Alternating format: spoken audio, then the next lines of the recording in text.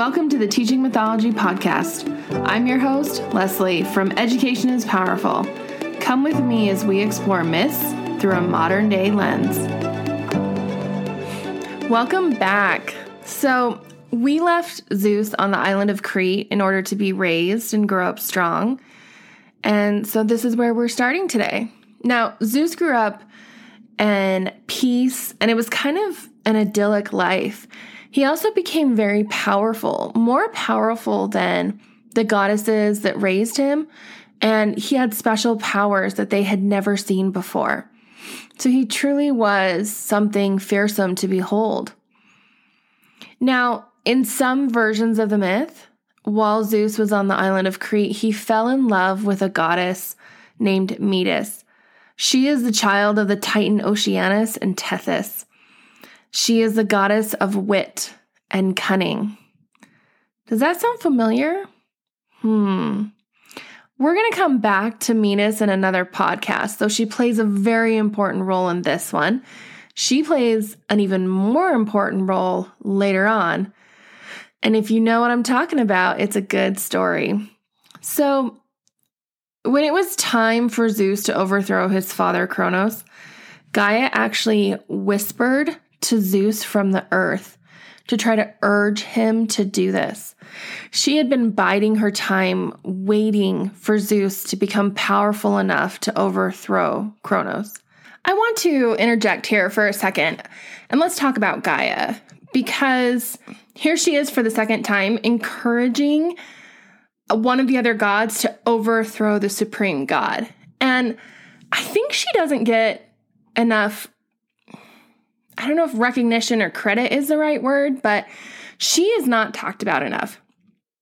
And she kind of has this real personality of, I don't like you, I'm going to overthrow you. I put somebody else in power, I don't like you, I'm going to overthrow you. And I really love in Rick Riordan's books that Gaia does sort of have this sinister personality. And when we think about what she represents, which is the earth, she is kind of our lifeblood.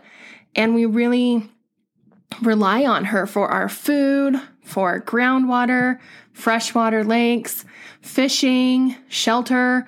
She is everything. She is life and abundance and all good things, but she is also all bad things.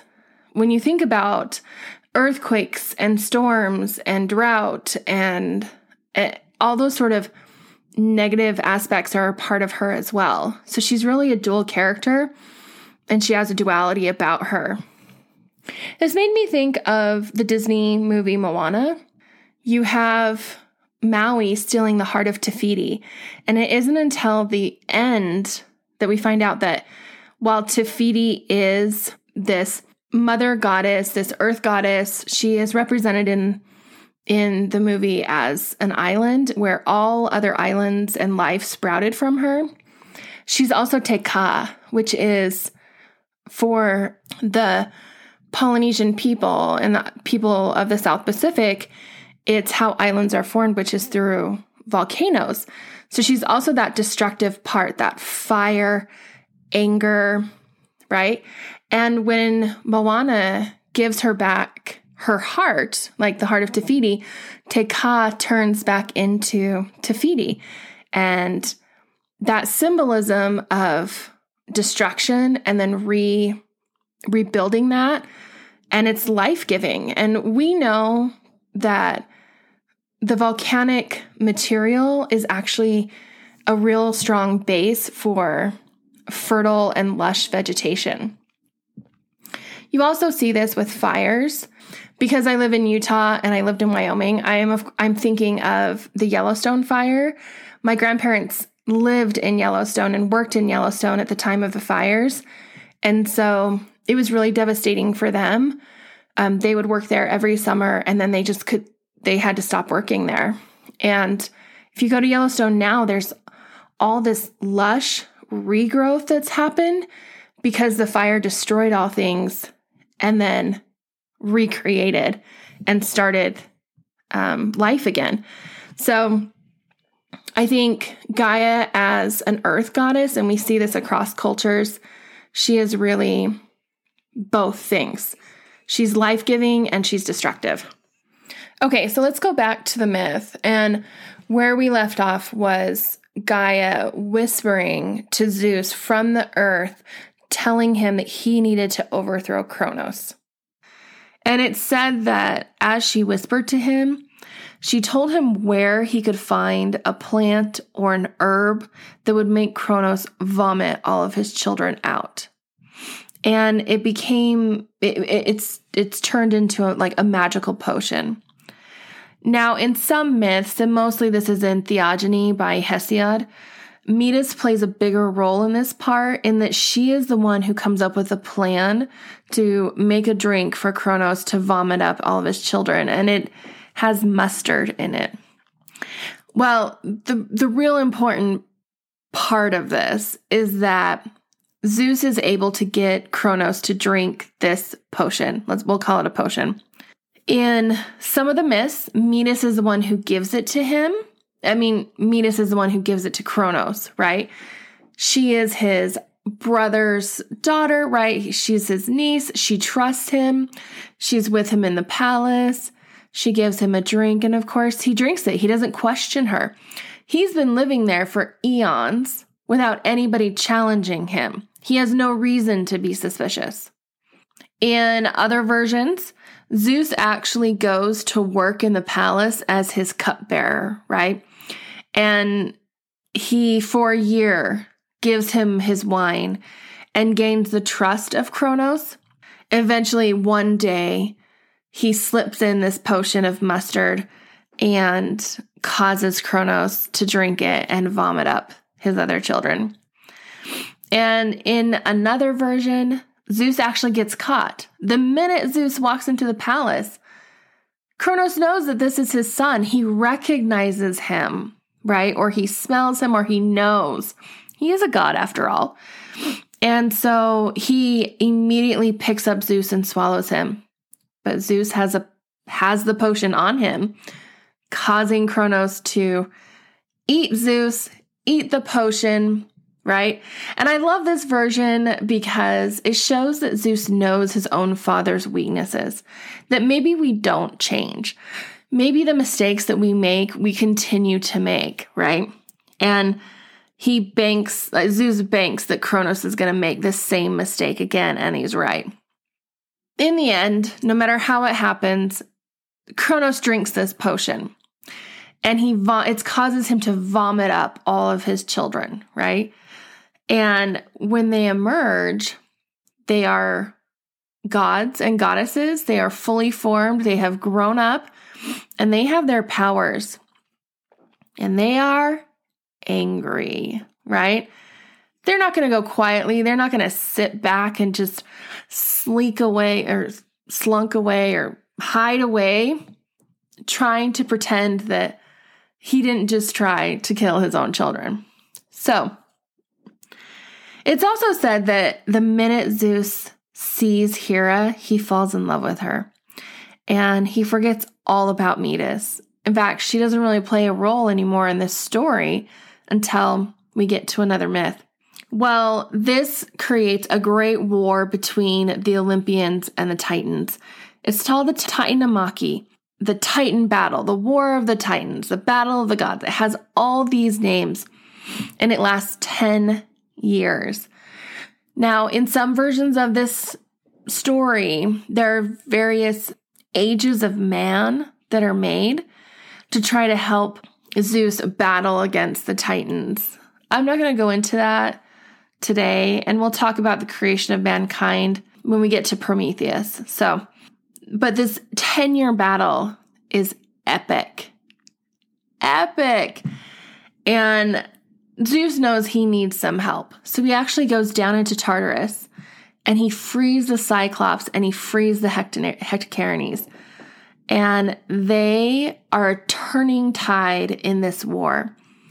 Now, the Cyclops actually end up making for the Olympian gods their weapons. So for Zeus, they make his lightning bolt or his thunderbolt. For Poseidon, they make the trident. And for Hades, they make the helmet of invisibility. There are also two titans who join Zeus in this great battle, and that is Prometheus and Themis. Now, eventually, after 10 years, the Olympians win, and as punishment, Zeus locks all the titans up into Tartarus, and they are guarded by the Hecatokernes. And it's one reason why we don't see them showing up in other myths, is that they're too busy watching the titans in the underworld. But Zeus has a special punishment for Kronos. He actually decides to take Kronos' scythe or his sickle, and he cuts him up into 1,000 little pieces and locks him in Tartarus, right? And I love that because this is the god-killing weapon. Kronos used this to cut his father Uranus, and now Zeus is going to use this to cut his father Kronos. It's very cyclical. There's so many parallels. So that should tell you that there's something about Zeus that is just like Kronos. We're going to get to that. All the titans are locked into Tartarus except for Atlas. Atlas receives a special punishment. You see, Atlas was a devoted follower of Kronos, and he was a fierce fighter in the battle. And he led most of the battles of the Titans against the Olympians. So as punishment, Atlas has to hold up the world. Or in some versions, he has to hold up the sky. And it's that never-ending eternal strain that he has as his punishment. Now, it's said that once Zeus felt secure in his powers, he released the other Titans, except for Kronos and except for Atlas. And the only time Atlas gets a break from holding up the sky is when he tricks Hercules into taking it from him. And when we talk about Hercules, we'll retell that story. So at the end of all of this, the three brothers just divide up the power. This is another example of the patriarchal nature of Greek culture and Greek history, because the oldest is actually Hestia. She is the oldest Olympian. She was the first to be swallowed by Kronos, but she's not even considered to be the ruler over all things. In fact, Hestia gives up her place on Mount Olympus to Dionysus. And when we talk about Dionysus and tell his story, we'll talk about that more. And it's incredibly frustrating for me, in a way, that she does this. Now, the way that these brothers divide up their power is there's two different versions. One is said that they drew lots. Now, this is interesting to me because Hades is the eldest brother. So if this really was a patriarchal society and a traditional Greek society, he's the eldest and he should become the supreme ruler, but he doesn't. And one reason or one version of the myth explains that during some of the really key battles between the Olympian gods and the Titans, Hades actually put on his helmet of invisibility and refused to fight. Now, I actually don't like that.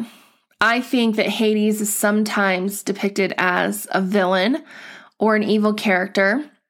Ultimately, I think that this is just a Christian interpretation of the myths or a layer of Christianity that's put on the myths, because Zeus is the ruler of the underworld, and that is where the dead go. Now, we'll talk about the underworld in more detail because there's sort of this implication that it's all bad, it's all dark, but it's not.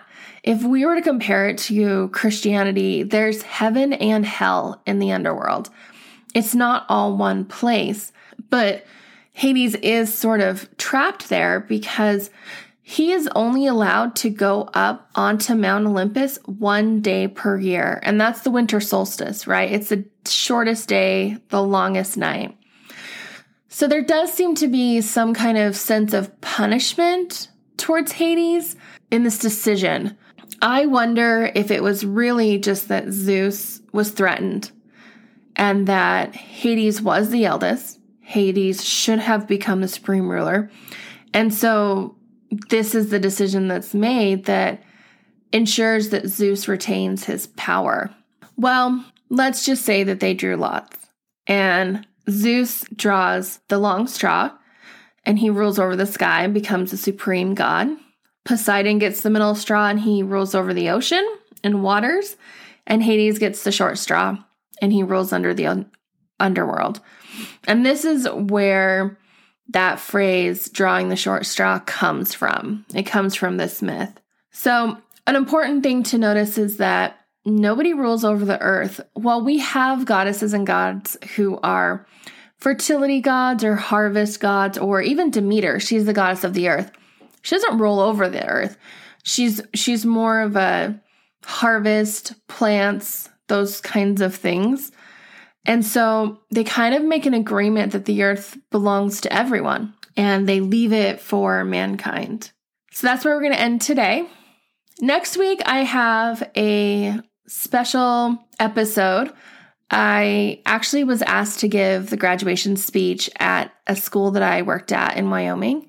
And so I'm going to be sharing my graduation speech with you that I shared with them a few years ago when they asked me. Thanks for joining me today on Teaching Mythology. Don't forget to rate, review, and subscribe, and I'll see you next time.